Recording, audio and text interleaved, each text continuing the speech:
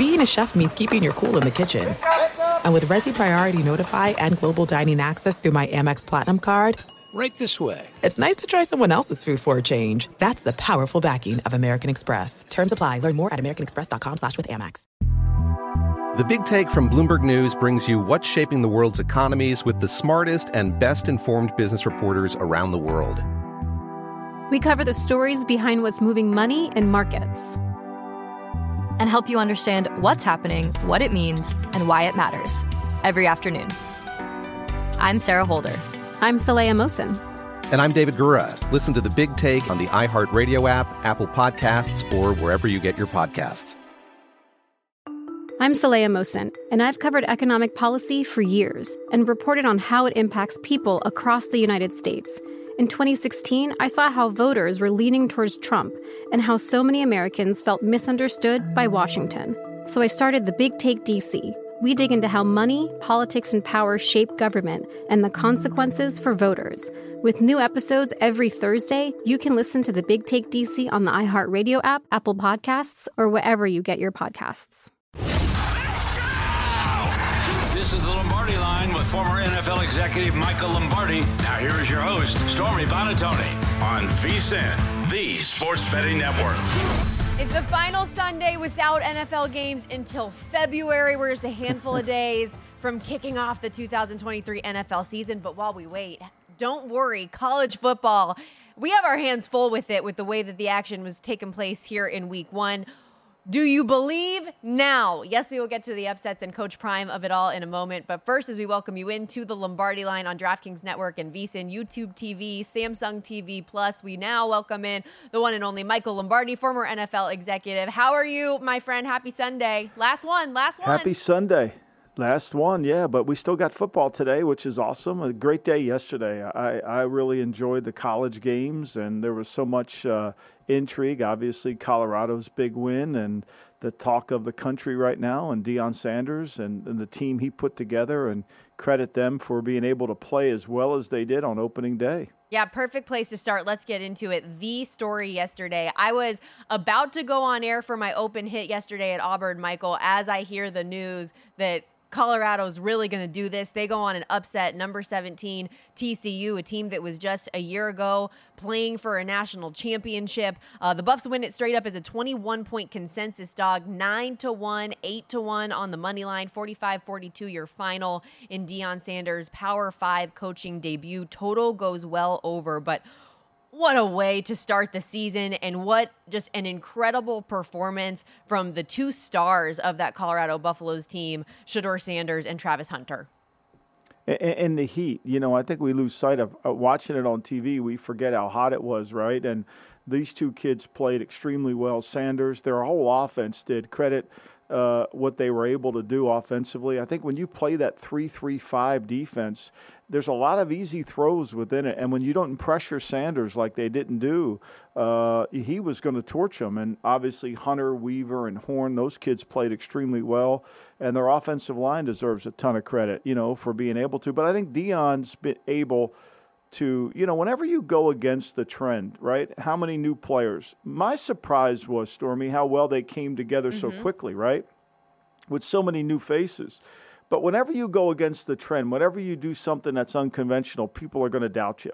And, and it goes back to the old saying, if we're all thinking alike, no one's thinking. I mean, Deion changed his approach. He knew the recruiting going on there under Carl Durrell wasn't very good. He had to get better players. He did. He got a quarterback. He got a great receiver who plays both ways. He's the Jim Thorpe of the NFL right now, of college football. And, they were able to come away with a win in a hard-fought place, especially when a young team like this wins in the fourth quarter. Look, they made the stop defensively that they needed to make, whereas TCU on 4th and 2 couldn't make the stop. Yep. The go-ahead 46-yard touchdown was a thing of beauty. And then, of course, as you referenced, Colorado was able to get the stop with with 55 seconds left in the game to put this one away. Again, 45-42, your final score there. Shedeur Sanders, 510 yards, the most ever by a Colorado quarterback, with 4 touchdowns, 38 of 47, no picks. As Deion Sanders himself said, he's bringing his luggage, and it's Louis, and it came in the form of his own son, Travis Hunter, wide receiver 1 and corner 1. The kid was making plays like crazy. You mentioned the heat. He plays 129 snaps in 105-degree heat on that turf, and their impact plays, Michael, 11 catches, 119 yards as a wide receiver, has that diving interception, 3 tackles, a pass breakup, and the dominant coming out party, Michael, surprised the majority of people in the country, but it did not surprise Coach Prime himself. Take a listen to what he had to say after the game. What's up, boss? You believe that? Hold on. Oh, no. Do you believe in that? Huh? Oh, no. I read through that bull junk you wrote down. I read through that. I sifted through all that. Yeah. Oh, no. Come on. Do you believe? You don't believe. You just answered it. You don't believe. Next question. And he kept going, Michael, because he was talking about Shedeur Sanders, his son. He goes, from an HBCU, that guy that played at Jackson State last year, the one you asked me, why would I give him the starting job, just kept going, talking about the receipts he's got. He is living on cloud 9. Yeah, well, and I think what gets caught a little bit out of sync here is what a good staff Deion put together, right? I mean, and as I've said before on this program, I think Sean Lewis is one of the best offensive minds in college football. He did a great job at Kent State. Nobody really knew about him, but Deion did, and Deion hired him and let him run the offense, and he's the, running it. Gary Harrell is the assistant head coach. Charles Kelly is the defensive coordinator. They did a good job of making adjustments. The longtime Pitt defensive coordinator, Sal Sunseri, who's been at Alabama, has been a lot of places. He's on the staff. Tim Brewster's the tight end coach. I mean, they've got really good coaches on his staff, and I think it's a credit to Deion, that he's able to lure those coaches there. He let them coach. He's the CEO of the program. I mean, he motivates them. He recruits the players, and he's got a really good eye for talent. So I don't think you can dismiss it. I mean, saying he's the CEO isn't a knock on him. It's exactly what great leaders do, is they find the right people, they put the system in place, and look, he's brought Colorado football to its relevant. Now, do I believe that they're going to win a national championship? No, but I think now we see he's got this program going, and it's only going to get better. So that's where I want to go next with this angle, Michael, because while yesterday was so impressive and you win a game against a top 20 opponent as a 21-point underdog, your first game as a head coach with all of these new pieces. You talk about the new players coming in, the influx of talent. 86 new players coming in here, just 10 returning scholarship players from a year ago. So yes, there is a lot of positivity, but this is still a team that was predicted with a 3.5 win total. Yes, that has ticked up to 5, but it's still 5, right? Like, this is a team that has a very, very difficult schedule in the Pac-12 ahead, and a lot of question marks still about that defense that led up 42 points. We have to remember this is a TCU team as well that, despite playing for a national title a year ago, did get embarrassed in that national championship game, and also lost their starting quarterback in Max Duggan, who was a Heisman finalist, lost their starting wide receiver Quentin Johnston to the NFL. Their defense is not exactly something to write home about, like I referenced. So let's temper expectations a little bit. I wonder what Deion Sanders is going to be like when they do start losing games and they aren't able to maybe go head-to-head with an Oregon. Or, I mean, that game on September 30th against USC and September 23rd at Oregon, like, I'm so excited to see what those types of matchups are going to be like down the line. Yeah, I mean, look, he's got it going, right? And now all of a sudden people are no longer talking about the transfer portal. They're talking about how well they played. They're talking about, right, they're going to be a formidable opponent. And so every week it gets harder. Every week it becomes more challenging to the team. Every win makes the next win harder because people don't take you lightly. But give the guy credit. He came in with a plan. He made no bones about it. He changed the tenor of the culture within the building. And he did the right thing, and he's building this program, and he's proven that he knows what he's doing in terms of you can just see the talent on the field. I mean, this is not a talentless team. Yeah. I mean, even if Hunter weren't on the field or Sanders weren't on the field, they played really well yesterday, and they beat a good, well-coached team in TCU. So, Michael, I mean, look, they made the plays at the end of the game that TCU didn't make. Yeah, and you made that point of buy-in. I think that's what's so important when you have all of these new pieces for them to be able to become cohesive so quickly. Like, they're buying what Coach Prime is selling, and let's just see if this carries on. But in terms of, you mentioned Sanders and Hunter there, Heisman Trophy odds, Hunter goes from 100-1 down to 40-1. Shedeur Sanders from 150-1 in the market to 41-1. National championship odds from 200-1 cut in half to 100-1. And then we push it forward to just next week, Michael, where they're taking on the Nebraska Cornhuskers against new head coach Matt Rule. Colorado was an 8.5-point underdog in that game prior to yesterday's result. Now on DraftKings overnight, they're a 2.5-point favorite against Nebraska. Yeah, I mean, look, again, one of the things we don't talk enough about is the book has a hard time figuring out these transfer portals and the players, right? And so there's always going to be a little bit of a miss-up. Look, Texas State beats Baylor yesterday. Baylor's a 26-point favorite, Yep. I think, to me, the first weekend, we got to take a step back and really analyze some of this because a lot of the plays in the first week are guesses, right? Mm-hmm. This team's going to play this team well or this team's going to play another. And you're going to have a bad week because college football, we do not have any preseason. And we do not really know the depths of it. I mean, yesterday we talked about Texas A&M. Will their offense be better? I know Petrino's a really good coach, right? And, they made no bones about it. They made it very clear that their offense is going to be much better this year than it was last year in terms of how well they dominated that game. So I think this is week one is you're collecting a lot of data on these teams and trying to understand them. I mean, look at Oklahoma yesterday. Yeah. I mean, I know it was not a formidable opponent, but I mean, Oklahoma, they played well. Their offense looked much better. And I think you can tell that they're back to where, they at least are on the right track. I'm not saying they're going to be great, but we talked about their over total. I mean, Arkansas State with new coach, I can't think of his name right now either, but yeah. I got Buzz on the brain. Butch Jones, yeah. It was a rough go for him on the field at the end of the game. Right. So I think, you got to give this some, it's going to take some time to get it going. But look, I think we can peel back a lot of layers. Like I thought Drew Aller, your guy Drew Aller at Penn State against West Virginia yesterday, I think he's really good. And I think that Penn State team has a chance to be really good. Everybody was on North Texas State because everybody thinks Cal can't move the football. Well, Cal looked like they can move the football pretty good, right? They scored 58 points. Yeah. We wanted to get the show started with the big news of the day, talking all things Colorado and that upset, but we'll get into more of what you just referenced there. A lot of the outcomes from yesterday. Oklahoma, that final 73-0 against Arkansas State. You meant no preseason, but there were a couple of those cupcake tune-up type games for certain teams. Oklahoma being one of them. Oregon, we saw with an 81-7 final against Portland State. You have those teams covering the total by themselves. We'll get into more of that in a moment, especially when it comes to quarterback play we saw yesterday.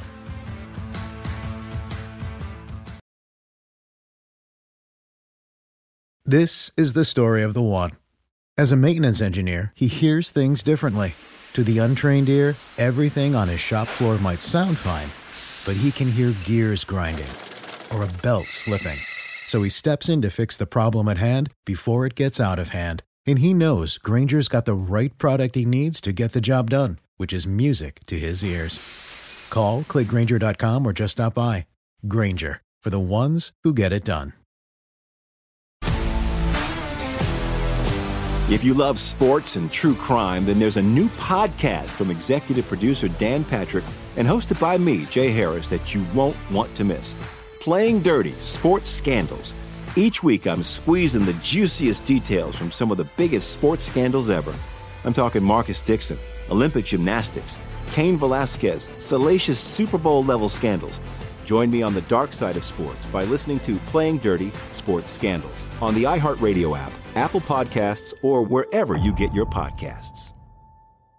The Nikki Glazer Podcast. Her roast of Tom Brady stole the show. Now she's talking about it on the latest episode of the Nikki Glazer Podcast. I said, tell Tom Brady that I'm the Tom Brady of roasting. Lots of people roasted the GOAT, but only Nikki is still being talked about. Every time I refresh my DMs, it's 14 blue check marks of people I didn't even know who knew me are writing like paragraphs to me. Hear that in all episodes of the Nikki Glazer Podcast on America's #1 podcast network, iHeart. Open your free iHeart app and search the Nikki Glazer Podcast to start listening.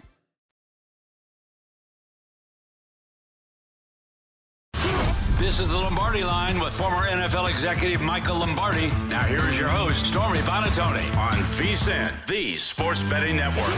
The updated NFL betting guide is out now. Throughout this NFL preseason, our experts have been reevaluating every single team to help give you at home a betting edge. This guide has picks from every on-air host, team-specific preseason analysis. Michael Lombardi breaks down all 32, how to use our VSiN betting splits, as well as football contest strategies. If you want the best and most comprehensive collection of picks, predictions, and previews, now is the time to become a VSiN Pro subscriber for as low as $19. You can also save 50% off the monthly price when you do our annual subscription. Help you bet smarter all year long. Sign up today with vsin.com/subscribe. And trust me, you're going to want to get all of that information with the NFL season officially kicking off this Thursday Night Football. The Kansas City Chiefs and Detroit Lions going head-to-head. Speaking of the Chiefs, Patrick Mahomes and our guy Josh Allen getting into a little social media conversation as Wyoming and Texas Tech were going head-to-head. Michael, yesterday Wyoming ends up converting a 4th down on a 2-point conversion in overtime to upset visiting Texas Tech. That was a fun one last night to close out the evening.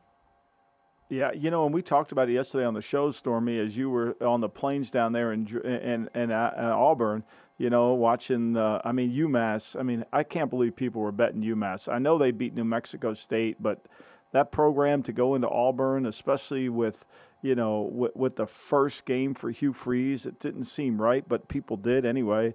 But everybody was talking about Wyoming and how hard it is to play there. You've been there. The altitude's an issue, and Texas Tech's a good team, but, to me, they were 14-point favorites. That's a tough place to beat a team by 2 touchdowns. Yeah, that elevation at 72-20 doesn't do anybody a whole lot of favors. But it's what you said about Auburn, Michael. I genuinely still stick by this, that I think UMass could have really stuck with Auburn more in the first quarter and first half had their starting quarterback not gotten injured on the opening drive. He rushed for 50 yards and a touchdown their first drive of the game, but he got injured the play before they scored that touchdown and was dealing with a significant knee injury, it seemed, throughout the rest of the game. He's a mobile guy and didn't have the opportunity to be mobile for the next 3 quarters. So, but that's what happens, though, Stormy, when you take a level up. You take a level up. You're always worried about the difference in between men and boys, right? And so that's what causes the injuries. It's a different game, right? And so you end up seeing it and you say, oh, unfortunately for the injury, but sometimes that's what happens when you raise your level of play. Yep, and that's an Auburn fan base that I got to tell you was extremely excited there yesterday. It was that was my first time there, Michael, and to see the Eagle come down, all of that was like the pageantry. Even for a UMass game, they had 88,000 strong. They had to add extra seating this year. It was really, really cool. We'll see how Auburn ends up faring at Cal next week. It's what? Oh, it is. It's a religion down there. No question. It's incredible. There's nothing like it. Ole Miss, even they're playing Mercer, and they put up 72, and there are people there.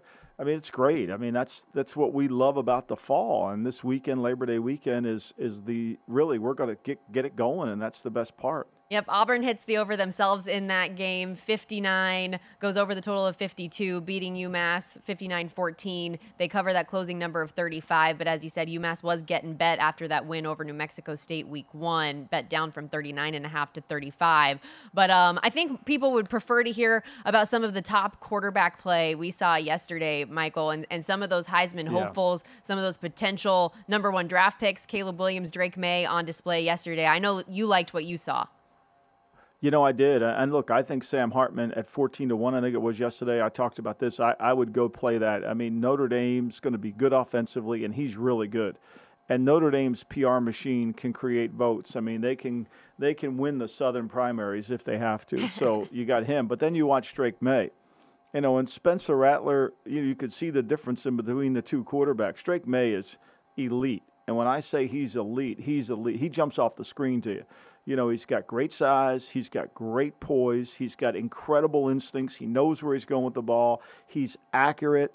This is not a slam dunk that Caleb Williams is going to win the Heisman. I don't think so, because maybe he wins the Heisman, but the debate will be from today or from yesterday all the way through until Goodell's on the stage. And I think I think Tennessee's the next place it's going to be. I don't know where the next draft is. But until that name gets released, it's going to be a debate back and forth. Who is the best quarterback and who's going to be number one? Because whoever's number two, they're going to get a good player too. And that doesn't even count Michael Penix, who I thought was exceptional yesterday, right? So there's a lot of good young players, a lot of good young quarterbacks in this next draft. We may have an elite quarterback draft moving forward. Caleb Williams, an odds-on $5 favorite to be the number one overall pick next year. Drake May plus 550 on that odds board. As for the Heisman this year, Williams the favorite at plus 450. Michael Penix Jr. 8-1, and then Drake May all the way down there at 22-1. But now, if the defense yesterday we saw from UNC was any indication, 9 sacks did not allow South Carolina to run the ball at all. If they can actually back up what we expect to be a potent offense for North Carolina, maybe they can make a little bit of a push here in the ACC and make a name for themselves and get him more in that conversation. 22-1 again for Drake May on DraftKings right now. He had 2 touchdowns. Did have the 2 INTs later in the game with the last 18 minutes or so, but led the Heels down the field for scores on 5 of their opening 6 drives. He made a lot of NFL throws in that game. Look at the stat line for Michael Penix Jr. It was a little bit of a slow start. They were down 6-0 to Boise after the first quarter, but he figured out that puzzle seamlessly. 450 yards, matched a career high 5 touchdowns, got it out to 4 different receivers to do so. Not a good look for the Mountain West preseason favorite, by the way, in Boise State. They lose 56-19 in that one. And Caleb Williams, no surprise, he came up big. 319, 5 touchdown passes, a rout of Nevada. And if this theme continues, Michael, the Mountain West is calling the Pac-12 daddy this week, and Oregon State's got San Jose State later today, which we'll preview in a bit. Yeah, I think to me there's so many good quarterbacks in the Pac-12. I mean, Cameron Ward, a lot of people were on Colorado State yesterday, right? There were a lot of Colorado State fans yesterday, and Cameron Ward, I think, is a really good player. Nobody knows about him. Washington State's in limbo. They don't know where they're going to play, whether they're going to the, what conference, or they're going to make their own Pac-12, is what Bruce Feldman wrote about this morning on The Athletic, so along with Oregon State. But he was sensational. And Jaden DeLaura down at Arizona. I mean, they beat, I know it's Northern Arizona, but 2 years ago, Northern Arizona upset Arizona. This wasn't a game. It was 38-3. Probably should have been more, but there's a lot of quarterbacks, and I think we're going to see the Pac-12. It's a shame it's disappearing because there's so many good quarterbacks. And yesterday we got introduced to a young one. I mean, we got this Dante Moore from Detroit, who was flipped late in the recruiting process. Actually went down to the last day. Oregon thought they had a commitment from him the whole entire time, and UCLA flipped him. And even though they have the Kent State quarterback, Colin Shells, Moore comes in and he ends up being the guy, and he's going to be the guy from moving forward. 27-13, that final for UCLA over Coastal Carolina. We referenced it a little bit last segment, but also pretty shocked to see Texas State goes out and beats the Fighting Dave Arandas. Baylor goes down 42-31. Bobcats' first Power 5 win in program history as a 28-point dog. Michael took a little bit of money there, ended up closing, I want to say 26.5, 27. But the biggest upset in college football since Kansas upset Texas in 2021. And then on the look-ahead line for this Week 2 matchup with Utah was a 1.5 point spread, Michael. I have a feeling when the College Football Lines Revealed show comes out later today, that's going to be a little different. Yeah, I think so. I mean, look, we know Utah's good. Utah's good. I mean, no matter who plays quarterback for Utah, no matter where they change their pieces, they're a tough physical team, and they're always a good play. And Baylor, I mean, they got whooped. I mean, that game was over at halftime, Stormy. That game was over at halftime. And I think the score's a little deceiving in terms of the separation. So, yeah, I think this line, I don't know if Baylor's on the right track or if that was an aberration, but, Aranda's going to have a lot of work ahead of him. No question. Later on in hour 2, we're going to talk to our guy JVT, who hosts the College Football Lines Revealed show every Sunday. He'll give us some perspective on the games he's most excited to see, what numbers might move, his recap of the weekend, as well as looking ahead to 3 games tonight, which we're going to do in the next segment as well. I say tonight, they're all day games. What are you going to do? 7:30 Eastern. So for me in the Pacific time zone, 4:30 Eastern. They're day games, yeah. That's well, perfect. that's the late game for me is 4:30. Yeah, well, after your travel schedule, Stormy, I'm sure you got a nap ahead of you, so that's a good thing. I am riding on fumes right now, Michael, not going to lie. I landed. Oh, you're not. Don't tell anybody that. Nobody would have known, Stormy. Don't reveal it.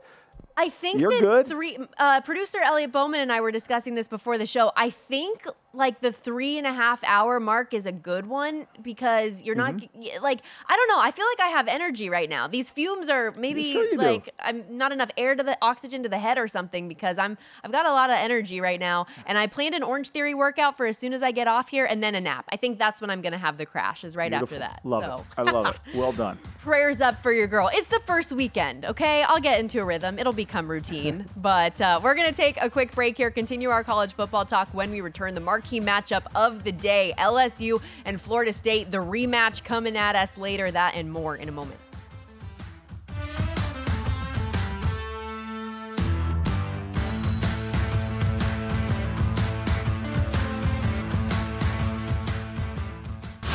This is the Lombardi Line with former NFL executive Michael Lombardi. Now here is your host, Stormy Bonatoni, on VSiN, the Sports Betting Network. Get rewarded before you ever place a bet with the GBank Visa Signature Card. Unlike other credit cards that decline sports betting transactions or treat them as a cash advance, the GBank Visa Signature Card can load directly to your favorite sportsbook apps. You'll earn a 1% cash reward on gaming and sports app loads every time and 2% on other purchases. GBank Visa, a card designed for gaming and sports fans everywhere, works with apps like DraftKings, BetMGM, and Caesars. To learn more, head over to g.bank/vsin. That's g.bank/VSIN. As we welcome you back to the Lombardi Line alongside Michael Lombardi, I'm Stormy Bonantoni. I am holding it down at the Circa Sportsbook in downtown Las Vegas. Michael, we've got 3 more college football games to preview for tonight, but real quickly before we get to that, I wanted to get your opinion on what we saw from the first play from scrimmage from Michigan yesterday. J.J. McCarthy and his crew comes out. They put the arm up in a single file line with the 4, which was Jim Harbaugh's number when he played at Michigan back in the day, giving a tribute to their head coach and his self-imposed suspension for the first 3 games of the season. What'd you think? A little much for me. Well, I got to say this. Having been around the program, I went and talked to the team. Yeah, you were there this summer. This is a united team. Yeah, this is a united team, and it made all the sense in the world to me. I mean, they're completely one. They are very much a part of. They're connected from the coaching staff to the players to the support staff. So this didn't surprise me at all. I think it's a unification of their team, and it's them against whomever they are, whoever they play. So it made sense to me. And look, I think that the 3 games they play Rutgers in Game 4, that'll be the Big Ten, but they'll get through this. They have a really good team. I wasn't sure how good Ohio State was yesterday. I know you were working, but they didn't look like the same team they were last year in terms of their ability to just move the ball. It's 13-3 game against Indiana until the fourth quarter. Yeah, Kyle McCord, who's named the starting quarterback earlier this week, didn't look the way I'm sure they anticipated, although we do know Ryan Day is a quarterback guy. He has the ability to get the most out of the position as the season goes on. I think that will happen, but that's why I was trying to tell you last week, Michael, when I was making my college football playoff predictions, and I had Penn State in there, and I had this conviction about the young quarterback Drew Aller, and maybe that gap between the Ohio States and Michigans of the world not being as wide with Penn State. Aller, 21-29, 325 yards, 3 touchdowns, no picks, big 38-15 win over West Virginia. And his weapons on the offensive side of the ball, the skill positions all looked really, really good as well. Keandre Lambert, that 72-yard strike looked effortless. Singleton and Allen, the running backs, picked up where they left off. But what I did want to say about the Michigan thing, Michael, I did love listening to J.J. McCarthy in his post-game press conference talk about how the feeling without Harbaugh on the field was different, right? Like the energy that he brings, the type of coach and the belief that he has to get his guys rallied up, it does make a difference. The reason I felt it was a bit much is because, like, it's not like he's got some illness and he's in the hospital or something bad happened to him. He's being allegedly lied to NCAA investigators, so he has a self-imposed, program-imposed 3-game suspension. Like, free Harbaugh, come on. I don't think it was necessary personally. If you really want to tribute the man, play the game in khakis. That's what I say. Well, wear glasses. I think a lot of the players feel like, and being around the program, feel like the punishment doesn't fit the violation, right? And so, but it was self-imposed. That's what I'm saying. Well, they tried. The only reason they self-imposed because the NC2A rejected 4 games, which they had agreed on, right? And then all of a sudden they changed. So there'll probably be a 30 for 30 this as we move forward. But I do think the head coach's personality, his intense competitiveness, which I've seen firsthand. It's rare, and the team has this. And so you can just feel they are, as I said, connected. And that connectivity is going to help them as they try to get through this Big Ten, which will not be an easy endeavor, I can tell you that. No, it will not. UNLV and Bowling Green, the next 2 opponents for Michigan without Harbaugh, and I think they'd still probably win those games, even if yours truly was calling plays. So to move it along to the action that we do have coming up tonight, Michael, I'm going to go in reverse order of when these games are actually happening in order of interest, and the marquee matchup today is certainly that top 10 game between number 5 LSU, number 8 Florida State, the rematch this time at Camping World Stadium out there in Orlando. 7:30 Eastern kick on ABC. LSU sitting a 1.5-point favorite in this spot. I mean, this game hung around a field goal for most of the summer, so it has come down with Florida State taking some money. The total down a point from 57.5 to 56.5. But 2 teams, Michael, that could not be more similar in their expectations. What are you looking at tonight? Well, again, I think we get a game where we get 2 quarterbacks that need to get evaluated for the next level, right? Jaden Daniels, the transfer from Arizona State, went to LSU when Brian Kelly came in there. I thought he played way better last year at LSU than he did at Arizona State. He played well as a freshman. I thought his sophomore season wasn't very good. Last year, I thought he kind of got it back going again. And then Florida State, Jordan Travis, the transfer, he comes in and, from Louisville, and, he's a prospect. So I like games where you have 2 quarterbacks that you can watch. Both of them are prospects, Rattler and May, Michael Penix yesterday. Yeah. Obviously the Boise State quarterback wasn't there, but still you have a sense of it. And I really enjoy that. And I think that's what this game will come down to. It's cliche as to say whichever quarterback plays the best will win. But that's typically the case. But the level of comp in these games is so good, right? And because you've got 2 good quarterbacks battling against one another. I wish I would have foreseen this coming down as much as it is. I do have LSU -2. I laid it earlier last week. I think that LSU is really strong. This is going to be, yes, a quarterback battle, as you referenced, but also a fun battle in the trenches between LSU's really strong offensive line, Florida State's D-line.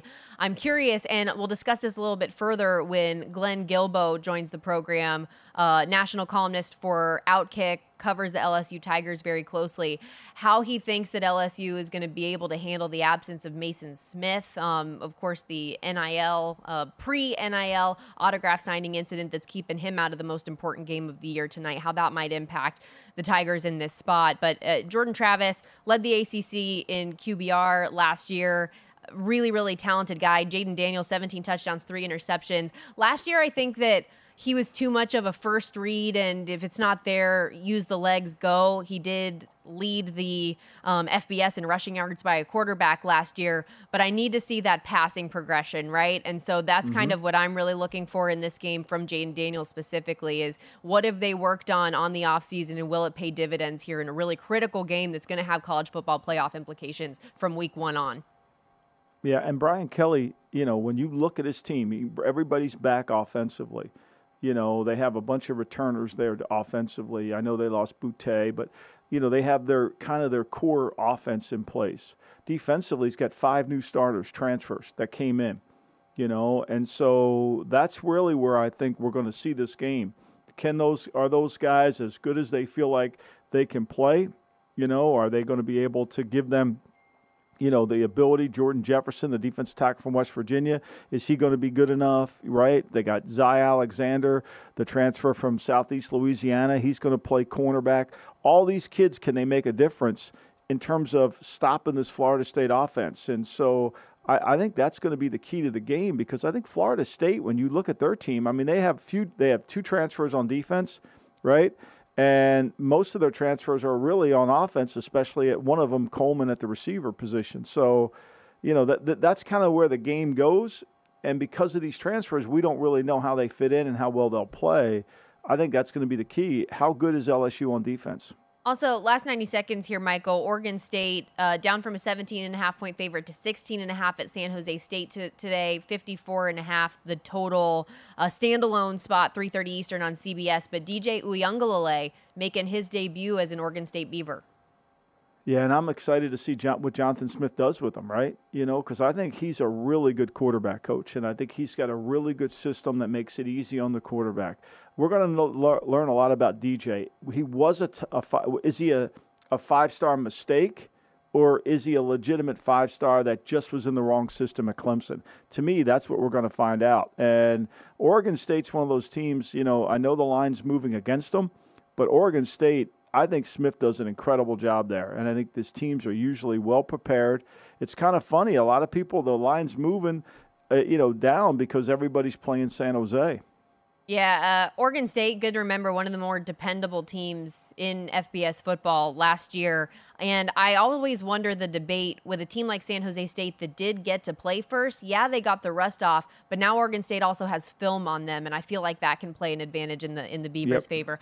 I was laughing also. I saw an interview with Jonathan Smith last week previewing this week 1 game, and this is a guy who mind you, threw the ball to TJ Husmanzada, was asked about DJ Uiagalelei, and he took a pause and was like, DJU, as we call him, he said, they finally pulled out a pronunciation out of him, and it was like, Uigalelei. It was, even the head coach has trouble with it. I don't even try to say it, Stormy. For 3 years, I just say DJ. My dad. I don't even try it. My dad once said. I get Smith wrong. My dad once said Iguodala, and I was like, wrong sport, Richard. Wrong sport.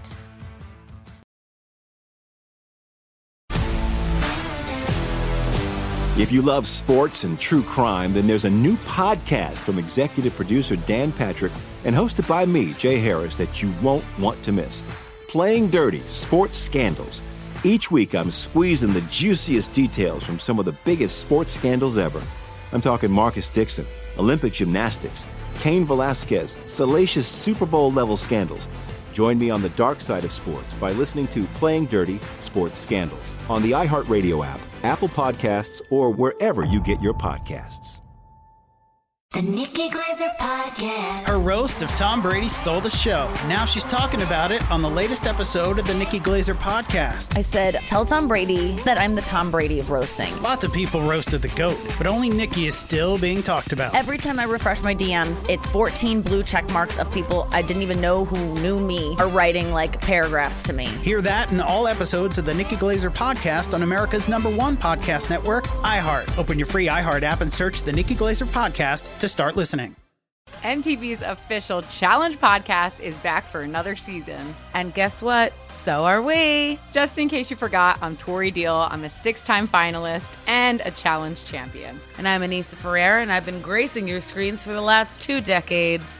I am a veteran challenger and Challenge All-Star. And speaking of All-Stars, All-Stars 4 is finally here. I'm going to be honest. I literally thought this day was never going to come. Well, the Challenge gods have answered our prayers, and we're going to be right here along with you fans covering every episode on the podcast. And this season takes it to a whole new level.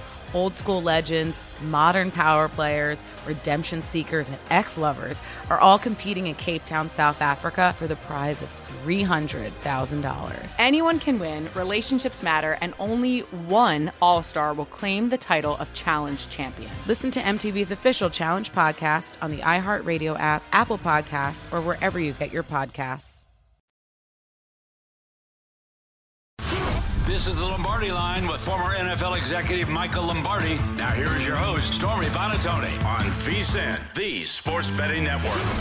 Our very own Michael Lombardi has just written his second book, Football Done Right, setting the record straight on the coaches, players, and history of the NFL. And now, for a limited time, you can get a free copy of Michael's new book when you become a VSiN Pro annual subscriber.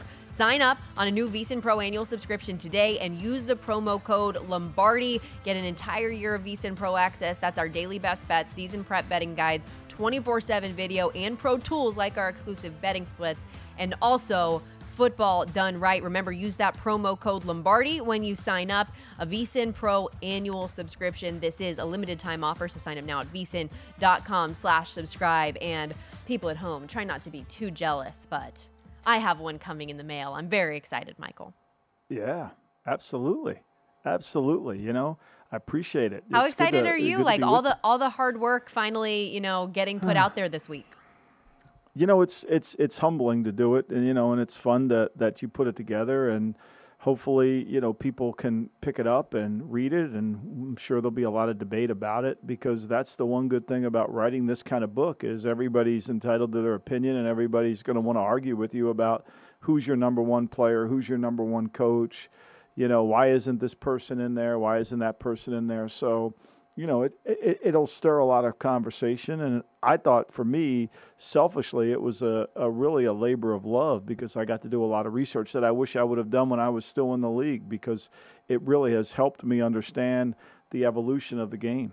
I bet that was a great exercise in learning some more of those stories as well. Really excited to get my hands on it. And we'll talk a little bit of college football here in a moment. We're going to go through some red chip, blue chip coaches as we continue that series. Michael, you and Femi have been doing a great job on the GM shuffle there. But first, we do have one more game in college football coming up today. I want to get your opinion on first game of the day, 9 Pacific, noon Eastern. In the Big Ten, it's the back to the birthplace game, Northwestern at Rutgers. The Scarlet Knights opened a 4-point favorite. We now see it at 6.5. Total down a point to 39.5. And for this Northwestern team that went 1-11 a year ago and had a tumultuous offseason with the removal of their head coach, Pat Fitzgerald, seems like another uphill battle this season.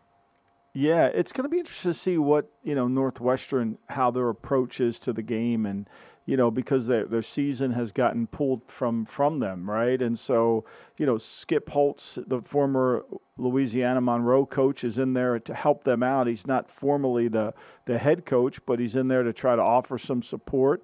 And, this is year 3 of Greg Schiano's program at Rutgers. I think finally he's got an older team. And, always the thing about Rutgers, I mean, they've been able to play good defense. They're 17-14 against Michigan at halftime. Unfortunately, they have struggled to move the football. And, they're going to start Gavin Winsett, the redshirt sophomore at quarterback. We'll see what he can do. I think the team around Rutgers is much better than it was. They didn't take very many transfers. They've kind of tried to help their skill position, but they'll play good defense. The question will be, can they move the football effectively? Yeah, and I think that the defense is what's going to win this for Rutgers. I do not have an official bet on my bet slip yet, but I lean laying it with Rutgers for a number of reasons, but returning 5 of their front 7, a big part of that. Offensively, in terms of moving the football, as you referenced, they did officially name a starting quarterback. I saw the report from Pete Thamel before we came on this morning. They're going with Bent Bryan over Brendan Sullivan, transfer from Cincinnati, started 11 games with the Bearcats last season, 61.2 completion percentage and 2,731 yards and 21 touchdowns. Also spent some of his time in his career at Eastern Michigan. I think that's the right play. I covered Ben Bryant a little bit, and I think that he'll be able to get the job done here. Rutgers also does tend to play well in season openers, 11-2 their last 13 instances starting a season off at home. Plus, they'd lost their previous 2 games against Northwestern. I think this is an opportunity to maybe jump on the Wildcats in this spot. But okay, let's get to, like I mentioned, those red chip, blue chip coaches. I was pretty excited when I was looking through this list, Michael, because it's just a reminder of how good some of the coaches really, really are in this league. And it starts at the top with you and Andy Reid and the Kansas City Chiefs. Yeah, well, I mean, look, what Andy's been able to do is what most great coaches have to do. He's found the answer at quarterback, and he not had the first pick in overall to do it. You know, when he gets to Philadelphia and he has the high pick, he picks Donovan McNabb, and then he struggles in the transition from McNabb. Got rid of McNabb at the right time, got a lot for him, but Kevin Kolb wasn't ready to play, and they kind of went into Michael Vick, and then it kind of fell apart. He goes to Kansas City. First thing he does, he takes Alex Smith, and they win right away. And you know, and that winning led him to saying to himself, "I'm good, but now I got to get great." Same thing with Mike Tomlin. I mean, they get Kenny Pickett. You know, is Kenny Pickett an elite talent? No, but Kenny Pickett fits what they want to do. You know, Belichick's going through that too. I mean, he had Mac Jones make the playoff as a rookie, so there was that moment where they were transitioning, and then the stub in the toe last year. You know, Mike Vrabel's got to solve the quarterback position for him, but he manages the game really well. And then I think Sean Payton, a lot is on Sean. Sean's done a really good job. You know, a lot of people are critical of Sean, you know, not getting to a conference, not getting to a Super Bowl. But, I mean, you know, the one game you could go back to when the Rams won that game down in New Orleans on the non-pass interference call kind of like kept him out of his second Super Bowl. So I still think Sean's a really good coach. I'm going to go with that, and I think he's still a blue-chip coach. We're going to find out this year. Yeah, I'm in complete agreement with the first three names on that list, Michael. I don't think that there could be any argument, especially knowing what Mike Tomlin has done season in and season out with the Pittsburgh Steelers, Bill Belichick, the history of Super Bowls. I was a little bit curious, though. What was your distinction between putting Mike Vrabel and Sean Payton up there against some of these other guys in your red chip category? You got Pete Carroll with the Seattle Seahawks, Kyle Shanahan, who's been able to do so much despite not having a lot at the quarterback position. The list goes on. Well, I think Vrabel, you know, he's been able to win with a lot lesser talent than most of those other two coaches. I mean, Pete has done a great job, and Pete's going to be in the Hall of Fame one day, even though the analytical community doesn't think Pete manages the game very well. Pete's criteria for what it takes to get into the Hall of Fame, he meets it and checks all the boxes. You know, for me, Vrabel I don't think Vrabel's team's been that talented. I think his general manager has let him down. John Robinson got fired. They've got a lot of first-round picks that aren't even on the team. You know, and so he's been able to really get a team to play at a higher level than I thought its talent level says it is. And for him to do what he did last year in Kansas City's coming off their bye week, and he goes in there with Malik Willis, gets a first down in the second quarter, and then doesn't get another one until overtime. To me, was one of the greatest coaching exhibits I've ever seen in my career. That game belongs in the Hall of Fame. That game made him a blue-chip coach to me. I don't think anybody else could have done that, and I credit him for that. But I think that's what makes it. I think you could debate Sean, Pete Carroll. I think that's fair. I mean, look, one thing we know about Kyle. Kyle has those ups and downs years, right? So, you know, until he got Garoppolo, he had the bad year. Then Garoppolo gets hurt and things fell apart. One thing I think with Vrabel, it's never really fallen apart. One thing about Sean, it's never really fallen apart. So I think that was the difference, Stormy. Yeah, and you think with Vrabel a couple years ago, just the way that team was riddled with injuries and still able to get in the position that they did was really, really impressive. The other names on your red chip list here, in addition to Kyle Shanahan and Pete Carroll, you got Sean McVay of the LA Rams, John Harbaugh, and Brian Daboll. And the fact that you have Daboll on here, I think, says a lot about the job that he did in his first year a season ago, winning Coach of the Year with the Giants, over 500, putting them in a good position despite their quarterback in a lot of instances and what they were able to do with Daniel Jones. Yeah, and people say, well, where's Nick Sirianni? And I think Nick Sirianni's done a really good job coming up with the six-back offense. But here's what I will say. I've learned this through the evolution of hiring by Philadelphia. After Chip Kelly, I think Philly decided that they were going to hire a coach that their organization could help and grow. And they hired Peterson, and Peterson wasn't really ready to be a head coach when they hired him, but they kind of made him into one. And then the conflict came when he wanted to have more say because he felt like, since I won a Super Bowl, well, the organization really supported him. And I think it's the same with Sirianni. I mean, look, they go out and hire Vic Fangio last year as a consultant to help Jonathan Gannon on defense. They do a lot to help the coach in Philadelphia. I'm not saying Nick's not a good coach, but they do a lot to help him there. Their organization takes the same approach that Al Davis took at the Raiders. We're going to help the coach along here we're not going to rely on him to lead the program. So I think that's what I separate. And what Daboll did with essentially the same team and a horrible cap that he inherited from Joe Judge, he won 9 games. So I think you have to give him credit for that. No Mike McCarthy, eh? Mike's one of those guys that I was talking to a coach in the league yesterday about Mike. Mike's one of those guys that didn't get a lot of respect because Mike's not flashy, and Mike's game management, sometimes you wonder what's going on.